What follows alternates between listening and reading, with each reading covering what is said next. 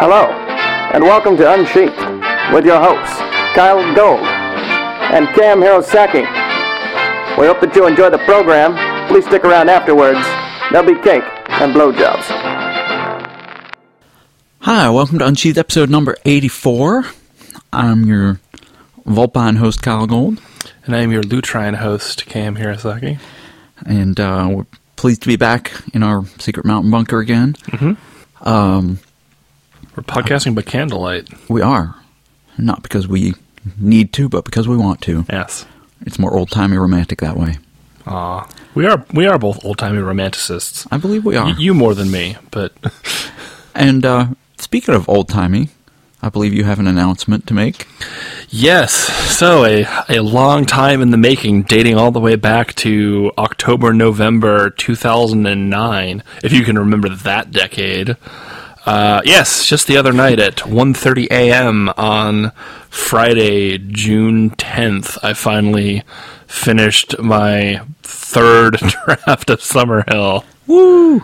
Yay! I am really happy. It's just having it done is such a weight off of my shoulders. I mean, it's not done. I need to edit it and revise it and tweak it, but unlike the last time I wrote a full draft of this, I'm looking at this and going like, okay, like this is the story, this is how I like it. Now I just need to like sandpaper the edges. Yeah, adjust some of the joins and... I mean, the draft I had before this was only half as long. And I think the draft you had before that was only about half of that. Less than half. My first draft was around 16,000. My second draft was like around 45, I want to say. And this one's around Sounds 90. about right. Yeah, this one's around 90. Which, I mean, that's a average length, normal, like, mass market novel. Yep. It's not like super long. It's actually almost only half the length of Isolation Play, but Isolation Play is really long. It is. Yeah, don't judge novels by my standards because I write them long. I don't judge anything of mine by your standards. That's good advice. Well, congratulations. We're all very happy here. We were delighted to hear the news and are looking forward to reading the new draft. And one of my readers has already read it. I'm not surprised, actually. I bet I know. Yeah, I bet you know who it is. I know who it is, yeah. But, well, he said, I had to read it once for pleasure, and now I'm going to go back and read it again to give you actual feedback. I'm like, That's cool. I mean, well, he's got nothing else to do in prison, so.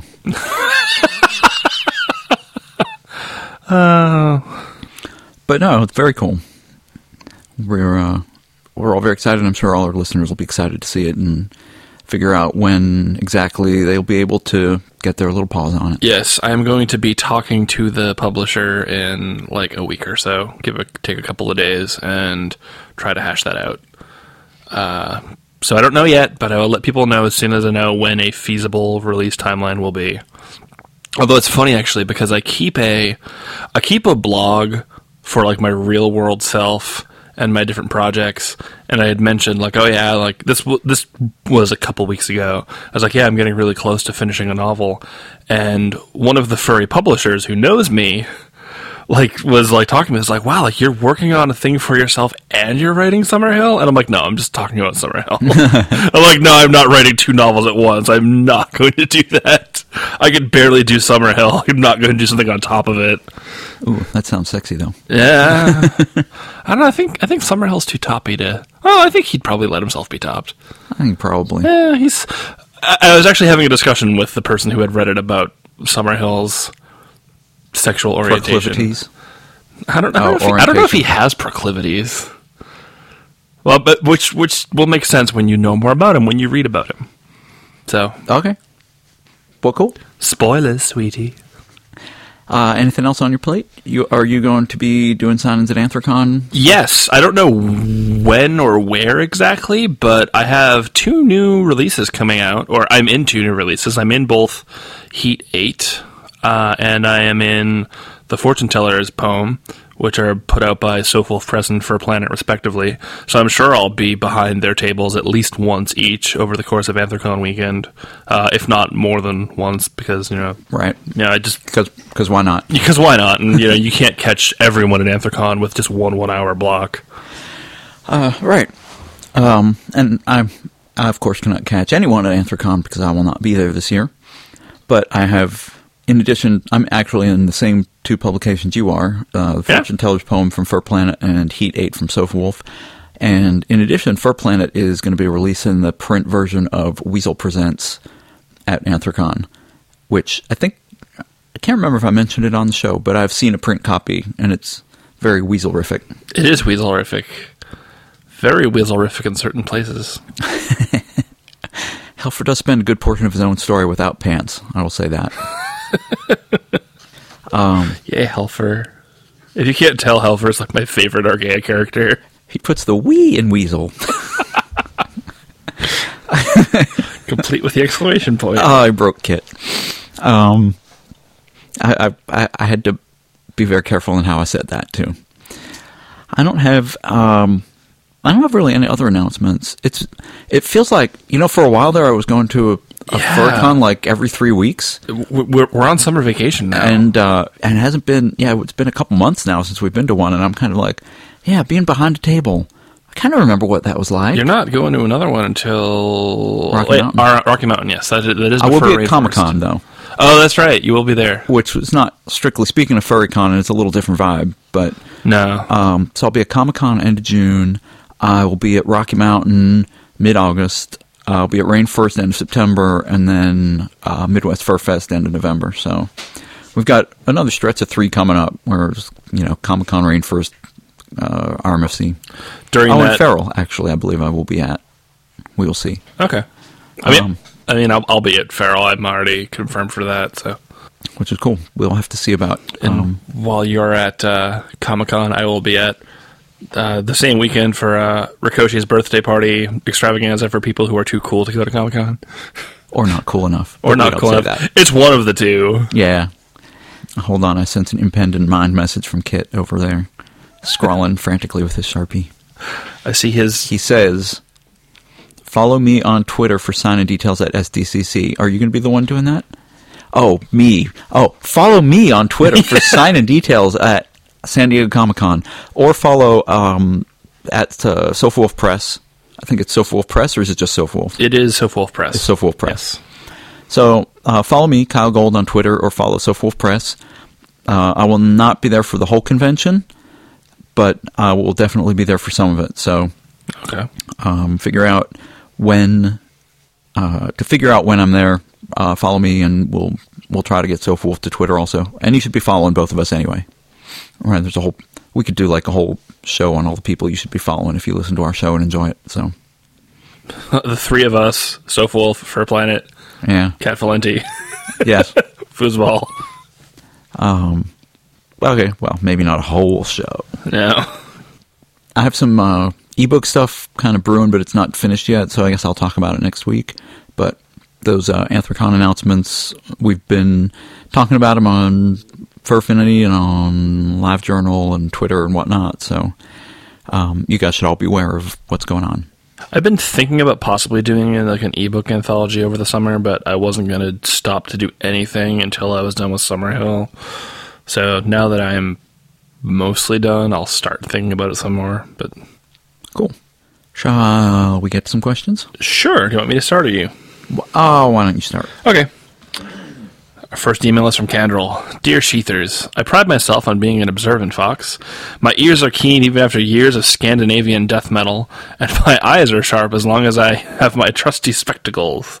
It wouldn't be a boast to state that I can recognize a wolf by smell at 40 paces. I'm kind of vaguely turned on now. Yet with all my sensory acuity, I must admit I've never tasted the color blue nor seen a mournful chord. That is to say, I find myself baffled by the literary use of synesthesia. I know it can be used effectively. I've caught it on second and third read-throughs of some of my favorite books when I realize that the stated sense and input are mismatched to clever results. The problem is that I can never get it to work for my own stories. How do you find synesthesia is best used, and how do you hide it so that something as jarring as using the wrong sense flows naturally? From Candrel, P.S. It was great catching you guys in person, which shows how long ago this letter was written. Your live show is perhaps one of your best to date. I think he means the That's live the one FC at one. FC, Yeah. not the San Jose one, which is even longer ago. While I don't get over to the U.S. often, I hope to catch you both again should your next trip include another convention. Well, when we hope you show up. Yep. That was fun. Actually, one of the books that I've got coming out for RMFC, which we kind of sort of announced when Brer was on the show, Yes. has a passage of synesthesia in it. Which I think was written very well. Oh, thank you. It's not, I think, what he's talking about, because No. he's talking about sort of slipping it in as a way to make a different impression. Yeah. Not somebody is under a sensory mismatch, Right. problem. Which, I will admit, I got an idea from Alfred Bester's The Star's My Destination. Which I picked up in Seattle 2 years ago, and it's on my shelf, and I still haven't read it. It's an odd book. Yeah, but I hear it's one of those things that you should read if you're into sci-fi. Yeah. Which is why it's on my shelf. Now that I'm between Dresden books, I should just try to read it. Always a lovely day somewhere, sir. When you finish it, you'll get that, and then you'll laugh. I was going to say, not boom today, boom tomorrow. Always boom tomorrow. So yeah, so I used it just because I kind of wanted to play with it and see what effect it would have, and I used it for the effect of having someone be completely disoriented, Right. and actually experiencing things with the wrong senses, because as you said, their wiring was screwed up. I don't believe I've used it very much in the more literary sense. The only places would be something like, you could taste the fear or taste the confusion, like tasting an emotion. Yeah. Or I think smelling fear is just more of a direct literal thing, though. Right. Not so much a synesthesia thing. I can taste your anger. I was going to say, not that I recommend... Sorry, that was my fault. Not that I at all recommend or advocate doing this, but while playing around with a certain illicit substance a couple of months ago, the best reaction I can get was at one point was I could hear Atari graphics, like Atari 2600 video games, and I'm just like, and I was telling I'm just like, I can hear the sound of these graphics in my ears. And people are like, okay, you should probably lie down now, which was also true. But I'm just sort of like, no, it made complete sense at the time. And I remember what it was like now that I'm in a complete lucid mindset. Right. And I know what I meant. It's just really hard to put into words. And I think that's one thing that you have to recognize is that no matter what you're doing with this, it's going to be hard to put into words because it's not an actual normally relevant part of the human experience to experience things with cross-wired senses. Now, what I would say is, in sort of a less literal sense, you can use it to, like the idea of tasting something blue. I actually could say I've tasted something blue, because blue is kind of an unusual enough color with foodstuffs that we all have associations with it. Like, no offense, man, but blue Otter Pops have a very distinctive taste. Why would I be offended by that? And I think I'm just mildly turned on again. By the end of the episode, folks, it'll be a lot more than mild. But the blue flavor, because it's such an artificial thing, has a distinct taste to it. And you could say, wow, this kind of tastes blue. And it's a way to link, instead of having to say, well, this kind of tastes like the blue raspberry Otter Pop. It's a way to sort of link that, because when you're eating it, you register the unusual visual sense, but then also the taste gets linked to it. So, like the Atari graphics, my first thought was, well, Ataris have very distinctive noises, too. Yeah. So you could hear sounds, or you could see graphics, but your brain would kind of link it to the sounds. Yeah, and I'm sure that's part of it. And by the way, bonus points for any of our readers, you can guess what I was on at the time. I'll guess after the show. You can guess after. I think I can guess. Okay. But actually, the whole thing with the taste of blue is so distinct that George Carlin actually has a whole bit on it. does it? He has a whole thing about don't eat blue food, because it's just like blue is like nothing that's supposed to be food is blue. Right. And he's just like, and he's like, think about it. He's like, nothing that naturally occurs that people eat is blue. And he's like, and people will come to me, it's like, well, what about blueberries? He's like, blueberries are purple. Which is true. They are more purple than blue. Well, yeah. I'll also follow that up with, I actually got this description from a friend of mine in college, but I think it's very accurate. Japanese melon soda tastes like green. Like if you've ever it doesn't taste like melon. It certainly doesn't taste like that. I mean, I'll just be honest and say it. But if you have like a Japanese supermarket near you, and if you can get a hold of like a thing of melon soda, it tastes like green. Like if the color green tasted like something, that's what I think it tastes like. Yeah, and I've had that too. Something can smell green.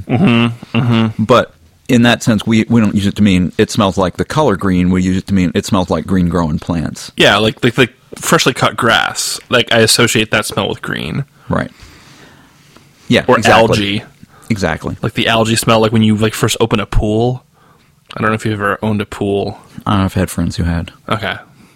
Yeah, my parents had a pool, and like every summer when like you first open it, there's the tantalizing period where the pool is open, but you have to wait 3 or 4 days for the chlorine to kick in and kill everything that's grown in it over the last 8 months. And you have this very distinct algae smell when it first opens. Right. Yep. No, I'm familiar with that too. Yeah. And you can also, I'm trying to think of other things like Seeing red. The taste of those Fudgicle Pops. To me, those Fudgicle Pops taste like summer. Yeah. Yes. I know exactly. Oh, God, I haven't had one of those in probably over a decade. But I know. I bet I remember exactly what it tastes like. Kit got a couple for us last year. Oh, yeah, we had them on the show. That's right. Oh, so I guess it hasn't been. So you have had them in a while. It's just I associate it so much with childhood that I didn't remember having one. Right. Well, actually, in episode 83, when Kit and I were talking about the late harvest Sauvignon Blanc from Honig, where like it tastes like gold. Mm-hmm. Like that's what it tastes like. It tastes like you're drinking liquid gold. I've never drunk liquid gold, but I sort of have an impression that that's what this tastes like. So I don't know if that helps. Yeah, I mean, I think it's fun to talk about. The best way, because when he says like he's not sure how to get it to work, and the best way I could say is like try to equate it to something in your own experience. If not something exactly, try to do something parallel to something you've experienced. Right. And actually, I do a lot of this in Summerhill too. At a certain point in the story, where his senses get a bit confused, and. You know, I might actually share some of that at some point as a teaser to people. It would be fitting for our show because it's one of the sexier parts of the story. But do we want to move on to the next email now? Or? Sure. Okay. Hey, you know what? We were supposed to have our pitches ready for this show, weren't we? Wow, neither of us remembered that. Actually, none of the three of us. 85. Or, yeah, okay. Well, I was like, I'll just do it off the cuff. No. I totally forgot. You can't always do that. It would be irresponsible of us to do it that way, too. Yes, it would. We want to provide good examples. Dear Seethers, I won't go into complicated preamble this time. I have a problem. That is what we're here to solve. My husband and I recently moved into a very small home. It was the right thing for us to do economically, and it may mean that years down the line we'll be able to retire early because we sacrificed now. This, however, has led to a problem. I don't focus well with noise. I don't mean just sound, I mean flashing lights, moving pictures, strange or unfamiliar scents, talking in the background, etc. Given our rather cramped living arrangements, I don't have a room all to myself anymore that I can make my little creative haven. This means that my writing is now competing directly with the noisiest of noisemakers, the TV. I can't seem to get away from it. Even when we compromise and I'm able to get relatively quiet periods of time, they're never long enough for me to truly sink into a story.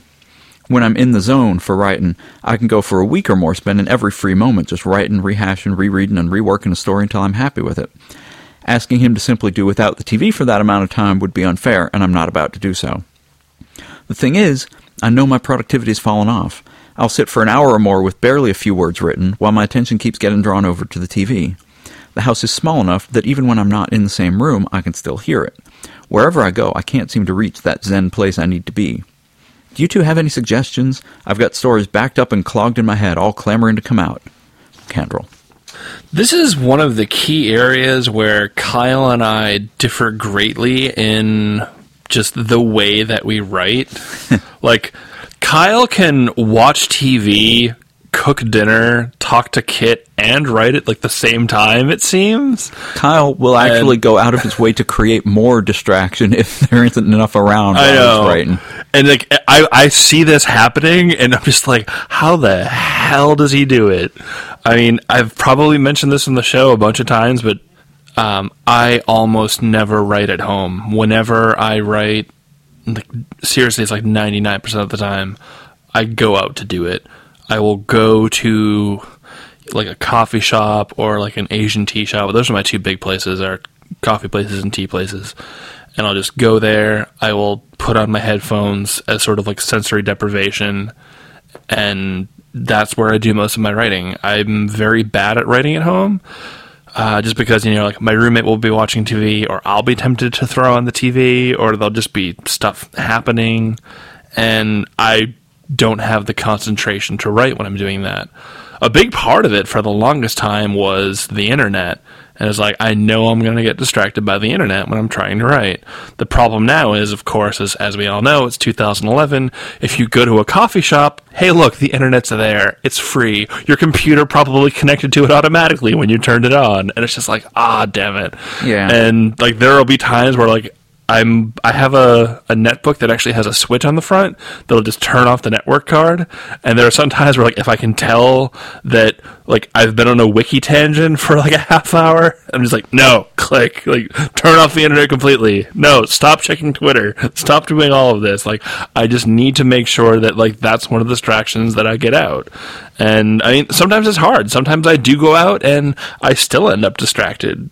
But I know that if I stayed at home, I'd just be more distracted too. Yeah, and part of my right. This isn't going to help, but I'll get to the problem in a second. My mind sort of bounces around a lot anyway, so I need something for it to bounce over to and then come back. If I'm just staring at a story, and I'm not feeling it. Yeah. I can force myself to write, but then I get more and more tired of what I'm writing, and it's just I get as little done as if I'm also, you know, got the TV on in the background. Yeah. But I think I've mentioned from a young age I have had the ability to tune out things, which is good when you're trying to write with the TV going on, but not so good when you're trying to pay attention to a boring lecture in college. More than once in college, I would look up and realize that the notes that I had were from something the professor was just erasing off the board, and that I have no idea what the rest of the discussion had been about. I once missed a significant portion of a test because I did not have any notes about what the questions were covering. And I was just like, I had no idea we even talked about that. So, mixed blessing. But real quick, my trick to making sure that I was paying attention to lectures is that I came up with a very elaborate note-taking system that would force me to pay attention to what I was doing. Where I had a black pen, a blue pen, and a pencil. And depending on what kind of point I was writing down, I needed to write in one of those three things. And that made sure that I wasn't just coasting. That is very admirable. I do not have the patience to do that. Oh, I don't anymore. I lost that a long time ago. This is before I got into wine. As if those are related. They might be. So a couple of things I can suggest. Cam kind of suggested one, which is if it's possible for you to get out of the house. Yeah. Odds are there's not a TV wherever you're going. I don't know if there's a coffee shop nearby or if you can if I kind of assume that everyone has a laptop these days. Yeah. But if you have a laptop, if it's portable, if the battery holds out, you can go outside. You can go to a place that has a plug. Yeah. Libraries would be a great place if you have a nearby one. They're still around. I'm sure they're thrilled whenever somebody walks in. Yeah. The other thing is, if you have a little bit, I know you said you moved for economic reasons, but if you have a little bit of money to toss around, or perhaps put this on your Christmas list, they make noise-canceling headphones, which are actually quite good. Yeah. And you could, I know you don't want to listen to music, but you can buy really like white noise tapes, or probably tapes. Yeah, where it's just stuff like, like the beach, or, like birds chirping. Soundscapes, I think they're called. So you can buy soundscapes, or probably get them for free off the internet. Oh, I'm sure you can. And just, I said white noise because he said any kind of noise. And white noise just kind of cancels out everything around, and it would put you in because there's nothing in it to draw attention. Right. I mean, that's what makes it white noise by definition, I guess. So I would say get, a pair of noise-canceling headphones. A good pair goes for couple $100. Yeah, I could say anywhere from like $150 to $300. Yeah, I've seen the real high-end ones. They're not cheap, but I mean, they do what they say. I mean, they certainly do put you in this state where the outside world is like, I would never walk down the street wearing headphones like this, because you would get hit by a car. Right. You would have no idea that anything's coming towards you. Now, Kit and I have gotten bumped up to first class on occasion, and they give you these little portable DVD, or actually they're portable DVRs now with noise-canceling headphones. And it's funny with the headphones, when you flip the switch, just hearing everything else disappear. And it's crazy. And I'm like, I can't wait till I'm independently wealthy. How does it do that? I'll have that in every room of my house. So, It'll just be me. That's kind of what I would suggest. Me, a bottle of lube, and Chester in my mind. Sorry. Anything else you can suggest for that? Let's see. Things that work for me. I know that the subject of listening to music when you write is very much varying by person to person. I, for one, like to just have it on. Yeah. It helps if it's something that I know really well, and so I'm not necessarily paying too close attention to it. Like things I can space out to. Like, Kyle, I know you said that you can't do musicals because your brain starts following the story of the musical instead of just trying to get out. And there's certain ones that I can do, but they have to have gone so far, like Les Miserables I can do, because I've listened to that 100 times. Yeah. And so I don't even process the story anymore. And that's the same thing with the TV. I can't write while I'm watching something I haven't seen before and I want to pay attention to. But if I throw on one of my sitcom DVDs and I've seen the episodes a million times, then when I'm stuck in the story, I can kind of switch over and be like, okay, I'm entertained and I know what's happening, and haha, that's funny, and then just go back to the story. See, and I was thinking, would that work for me? And I'm like, what have I seen a million times? Oh yeah, I can throw on Star Wars, but I guarantee you that if Star Wars is on TV, within 10 minutes, I would just be watching Star Wars. You could throw on the prequels. No, then I just want to leave the house, which would accomplish the goal of making me write more. So, anyway, hopefully one of those suggestions God damn works. it, Hayden Christensen! Sorry. Now.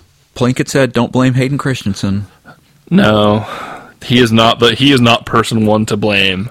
It's kind of like... We all know who the number one person to blame is for It's kind of like, Ewan McGregor's performance in those movies was not significantly better than Hayden Christensen's. It was better. No, yeah. I mean, but it wasn't significant, and we know Ewan McGregor's a good actor. Yeah, so. And that's when the first thing that this was pre-Red Letter Media, but one of my friends pointed out, he goes, the way you can tell that the problem with the prequels is with the way that they were just put together and directed.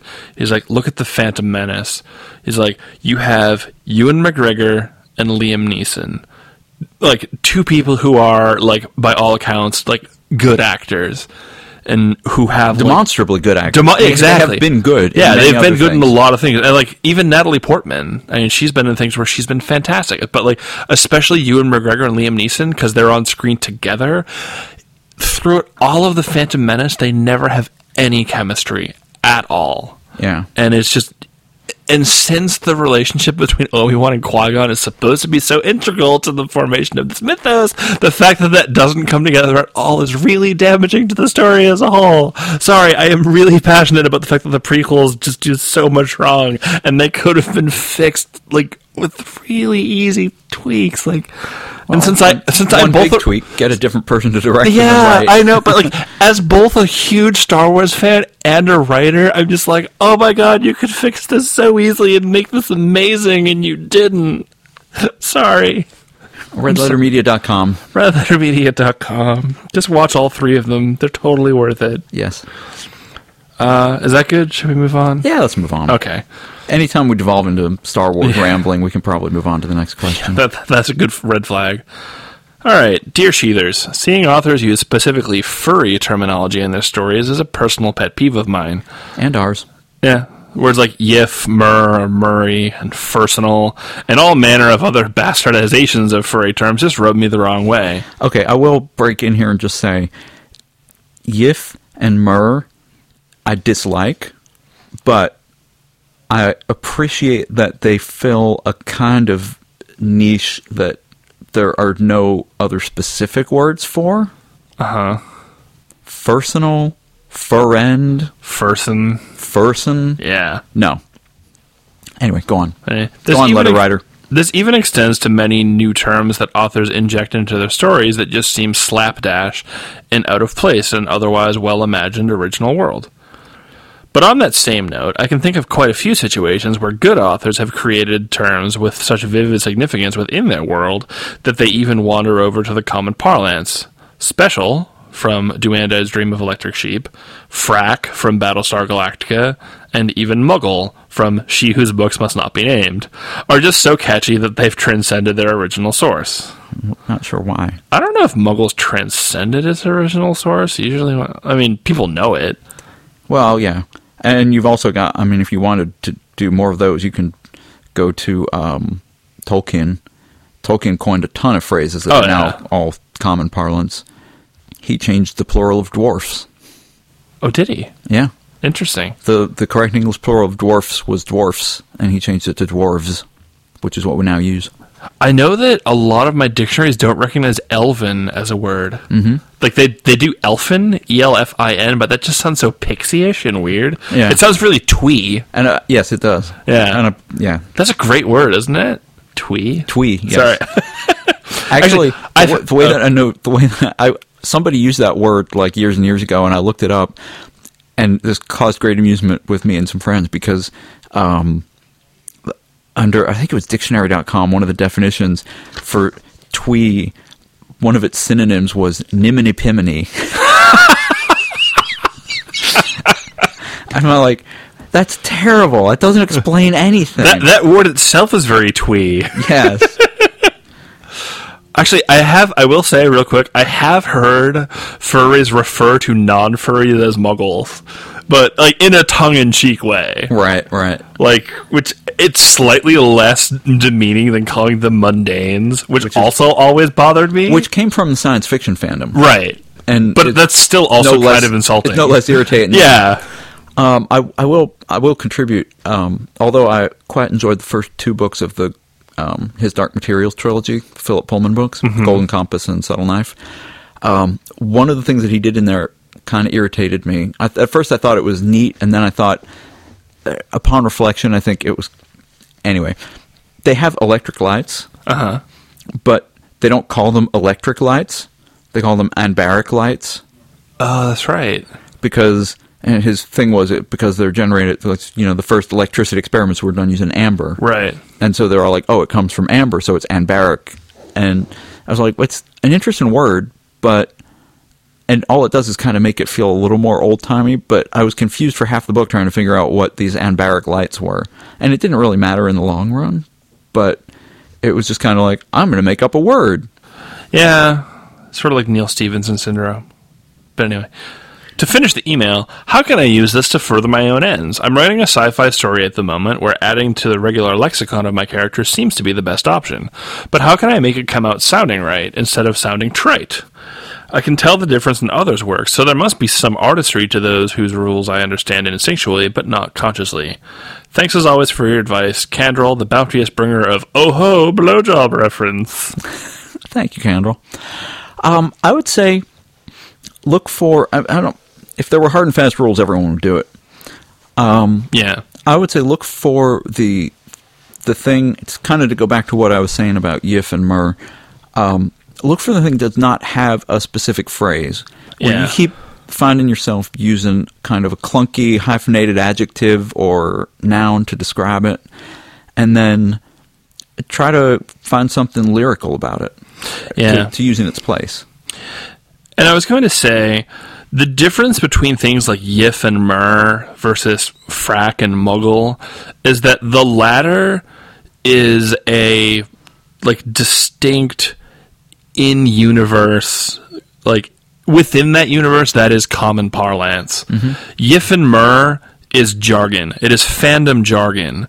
But within fandom, it is common jargon. Yes.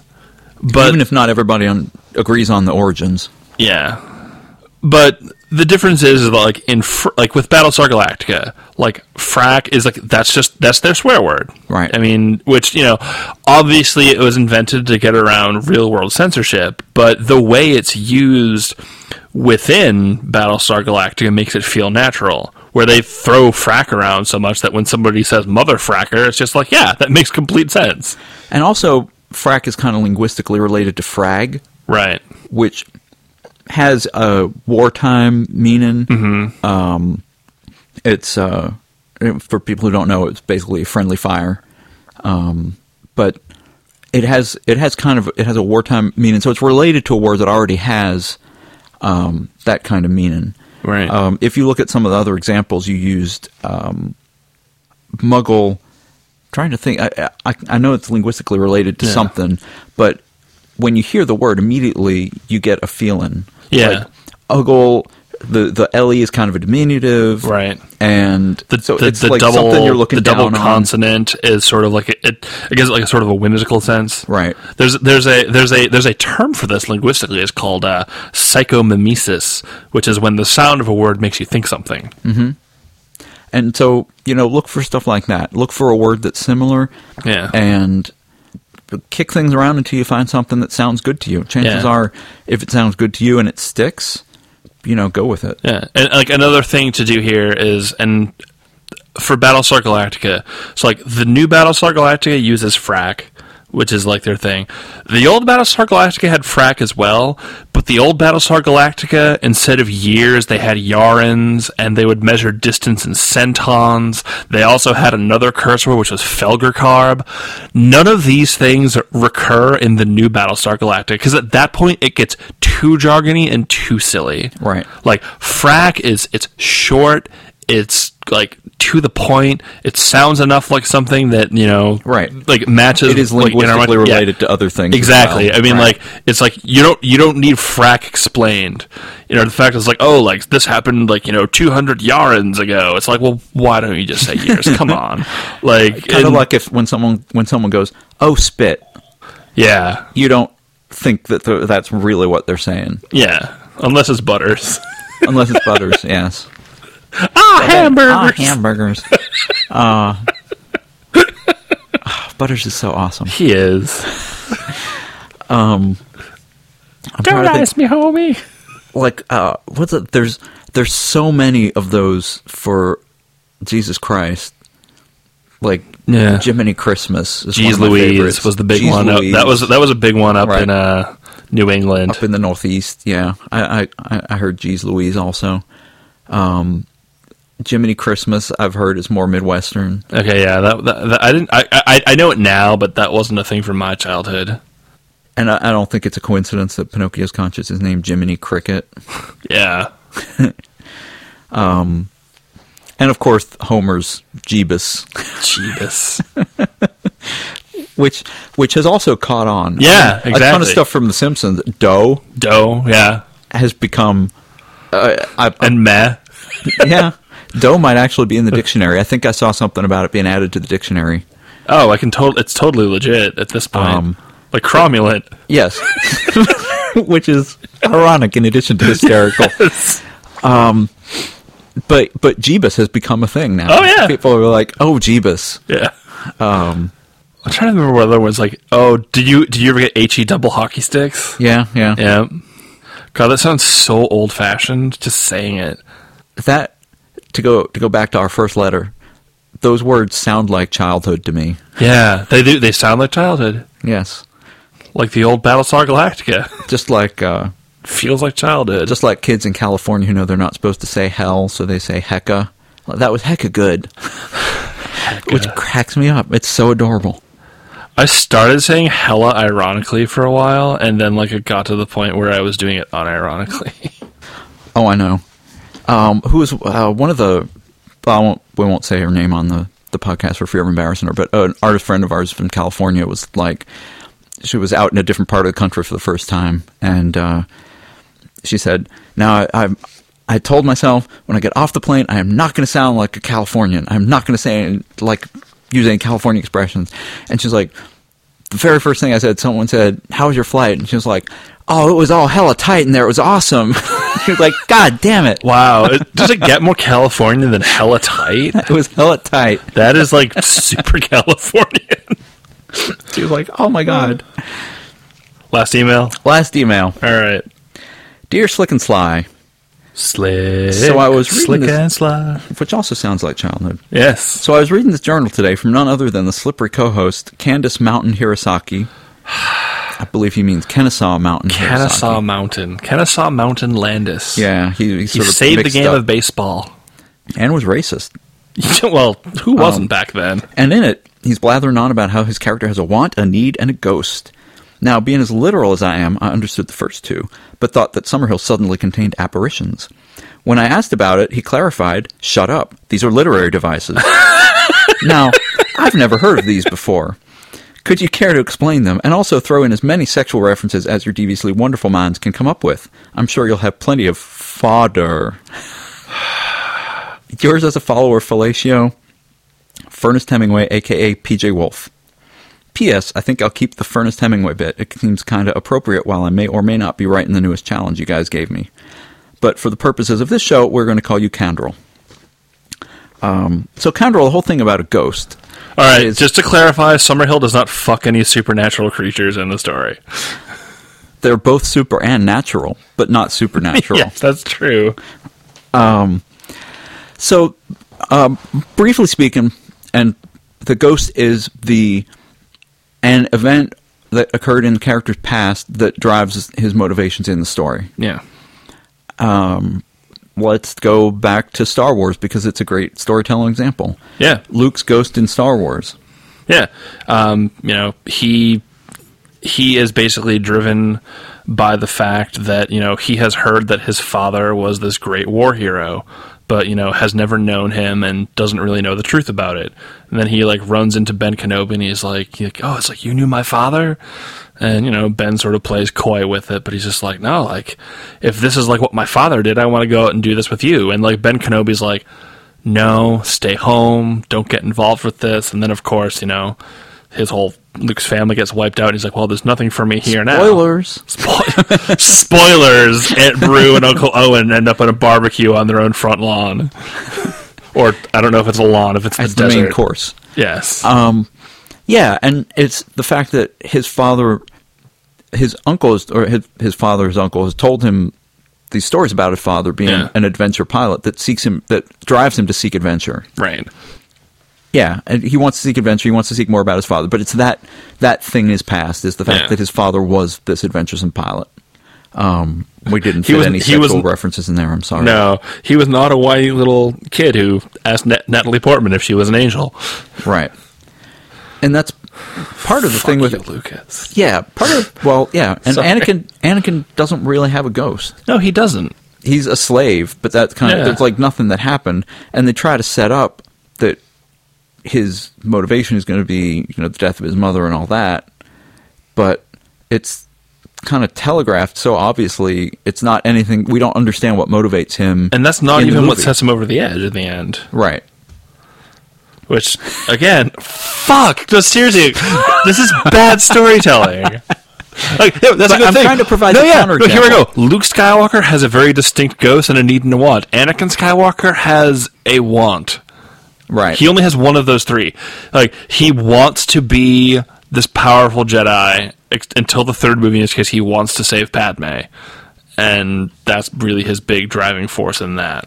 And I mean, he kind of has a need, but it's not real It's not clear. spelled out very well. It's not, well, the need often isn't spelled out. I mean, like, Luke's want and need are different. Right. Luke's want is to get off the planet B and have adventure. Yeah. And his need is to crap, I was doing this in one of my panels at FWA, actually.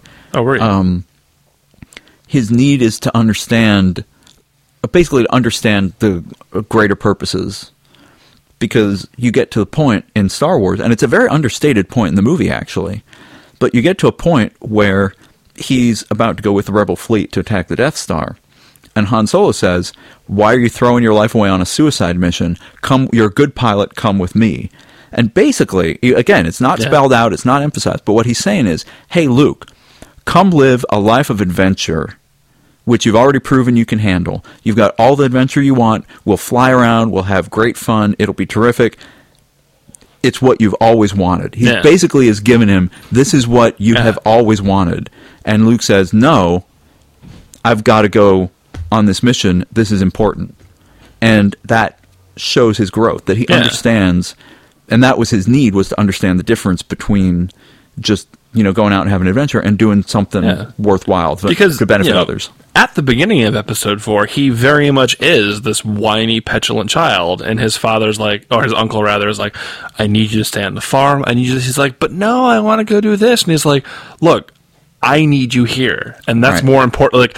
Like you helping this family and this household is more important than you chasing your dreams. Right. And like you said, he's given the opportunity to chase his dreams at the end of the movie, and he's like, no, this is more important. I'm needed here.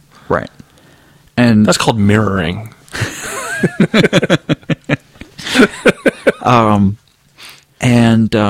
So there you go. And then you have, I mean, try to find that moment in any of the prequels. Like, Anakin basically doesn't learn any lessons in the first movie. He just kind of sits in a ship and spins around until he blows up. He's not even the main character. Right. But neither of the main characters learns a lesson either. No. There really isn't a main character in that movie, which is part of the problem. That's why it's the worst of the 3 prequels.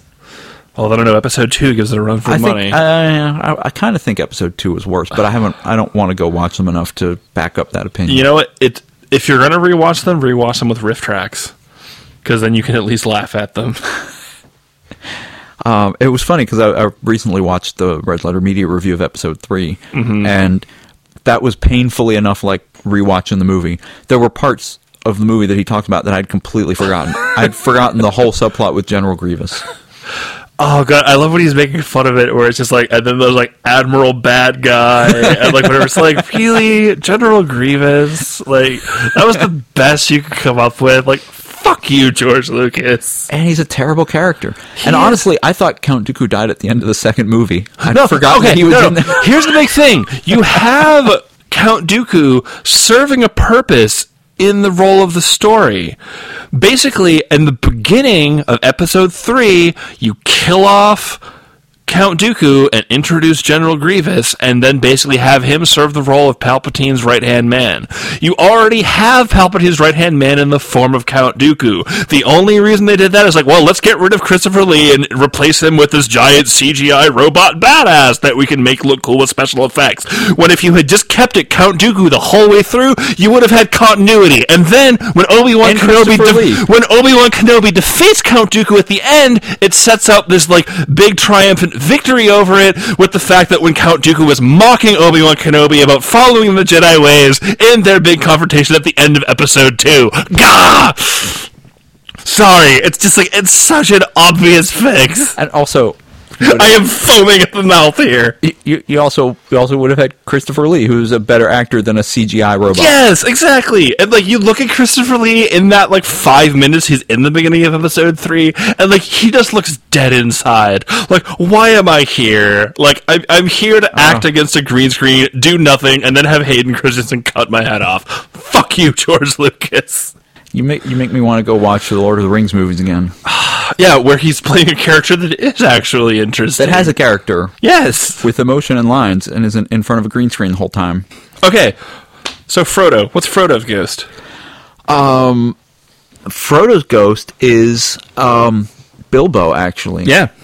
Bilbo... Absolutely. It's very similar to Luke Skywalker in that way, actually. Yeah. It's Bilbo's adventure, which is a real conflicted ghost, because it's not something where Frodo has this whole, like, I want to go leave. He wants it, but he also recognizes how much trouble it caused Bilbo and how much people in the Shire talked about him after he's gone, and how, Bilbo, old crazy Bilbo now. And so he's kind of jealous, but at the same time, he likes his secure status in the Shire. It's like the point where, like, Gandalf was like, come with me. He's like... Wait, really? Like, are you sure? So like, I'm not sure I want to do this. So he loves when Gandalf visits. Yeah. Because that's a little taste of adventure, and it's safe, and it's in his home. Yeah. But, yeah. So, that's so there we go. To give another example, and to stop talking about Star Wars, oh my god, like, it is actually taking me time. I'm still a little worked up. Like, my pulse is up, like, my face is still flushed. Oh my god. You know, we could just... at some point probably do an entire episode just talking about the 6 movies. We would need like 2 hours. We could do one episode, one for the first trilogy and one for the prequels. And we could bring in... maybe do a panel. I'll suggest that. You know Where what? are we both going to be? You know what? I bet Rainforest would do it. I was just thinking. Rainforest would totally let me be on a listen to Cam Hirosaki rant about the Star Wars prequels panel. Talk about... Well, we should suggest it. Talk about story construction in the Star Wars movies. I would absolutely... you know how down I would be for that. Oh, yeah. I mean, I've seen all of those movies so many times. Me? No. I would just follow his lead. Similar to how the director commentary on Cannibal the Musical is basically just Trey Parker and Matt Stone talking about the movie as they drink a bottle of scotch, I would want like 2 bottles of wine and me just ranting about like the Star Wars movies until they kicked me out of the room, basically. We'd need to make it a late night adults only panel, because I would be swearing up a storm at that point. Yeah, we'll see if we can make it happen. It sounds like fun. Or alternately, if we don't, get me in the hotel bar at Rainforest and say, hey, Cam Hirosaki, here's a drink. Talk to me about the prequels, and I will entertain you for the next half hour. It's better if you can give him like a jumping off point. So from just listening to this episode, you have several jumping off points. First of all, the use of Count Dooku in episode 3. Yeah. The love story in episode 2. The relationship between Qui-Gon and Obi-Wan in episode 1. Or if you just want to hurt him, you can always just say midichlorians. I knew you were going to pull out like a total like kidney punch with that last one, and I'm like, what's he gonna do? Like, is he gonna like bring up like Jake Lloyd as like young Anakin, or is he gonna talk about the fact that pretty much all Natalie Portman does in the 3rd movie is look out windows? No, you had to mention the goddamn midichlorians. I thought you were my friend. You can also say shot, reverse shot. That works. That's not story construction. That's bad filmmaking. That's bad filmmaking, which is a whole other. Right. And we don't need to talk about that. No. So, Kendall, I hope that answers your question. And hopefully that makes it all clear. We've got... we'll definitely have our pitches for next week. Yes, because we'll work on them right now or something. I don't know. And let's see, follow me on Twitter to find out when I'm going to be at Comic-Con, and also to hear the stupid things I say from time to time. Kyle Gold on Twitter, Kyle Gold on LiveJournal, which is where I post most of my updates and thoughts and stories about crows hanging out outside my office window. And Kyle on Fur Affinity, where I've been trying to copy my LiveJournal posts of late and been more or less successful about it. And I am Cam Hirosaki on Twitter, LiveJournal, FA, and So Furry. I recently posted another chapter of Summerhill, but I might have mentioned that last week. But if not, go check it out. It's there. And you can find out stuff where I'm going to be like, I'm sure at Anthrocon I'll be tweeting when I'll be where for signings and meet and greets, or hey, I'm in the bar, come meet me. And write us emails at unsheathedpodcast@gmail.com. On behalf of Kit and KM and myself, this is Kyle Gold wishing you good night and keep writing.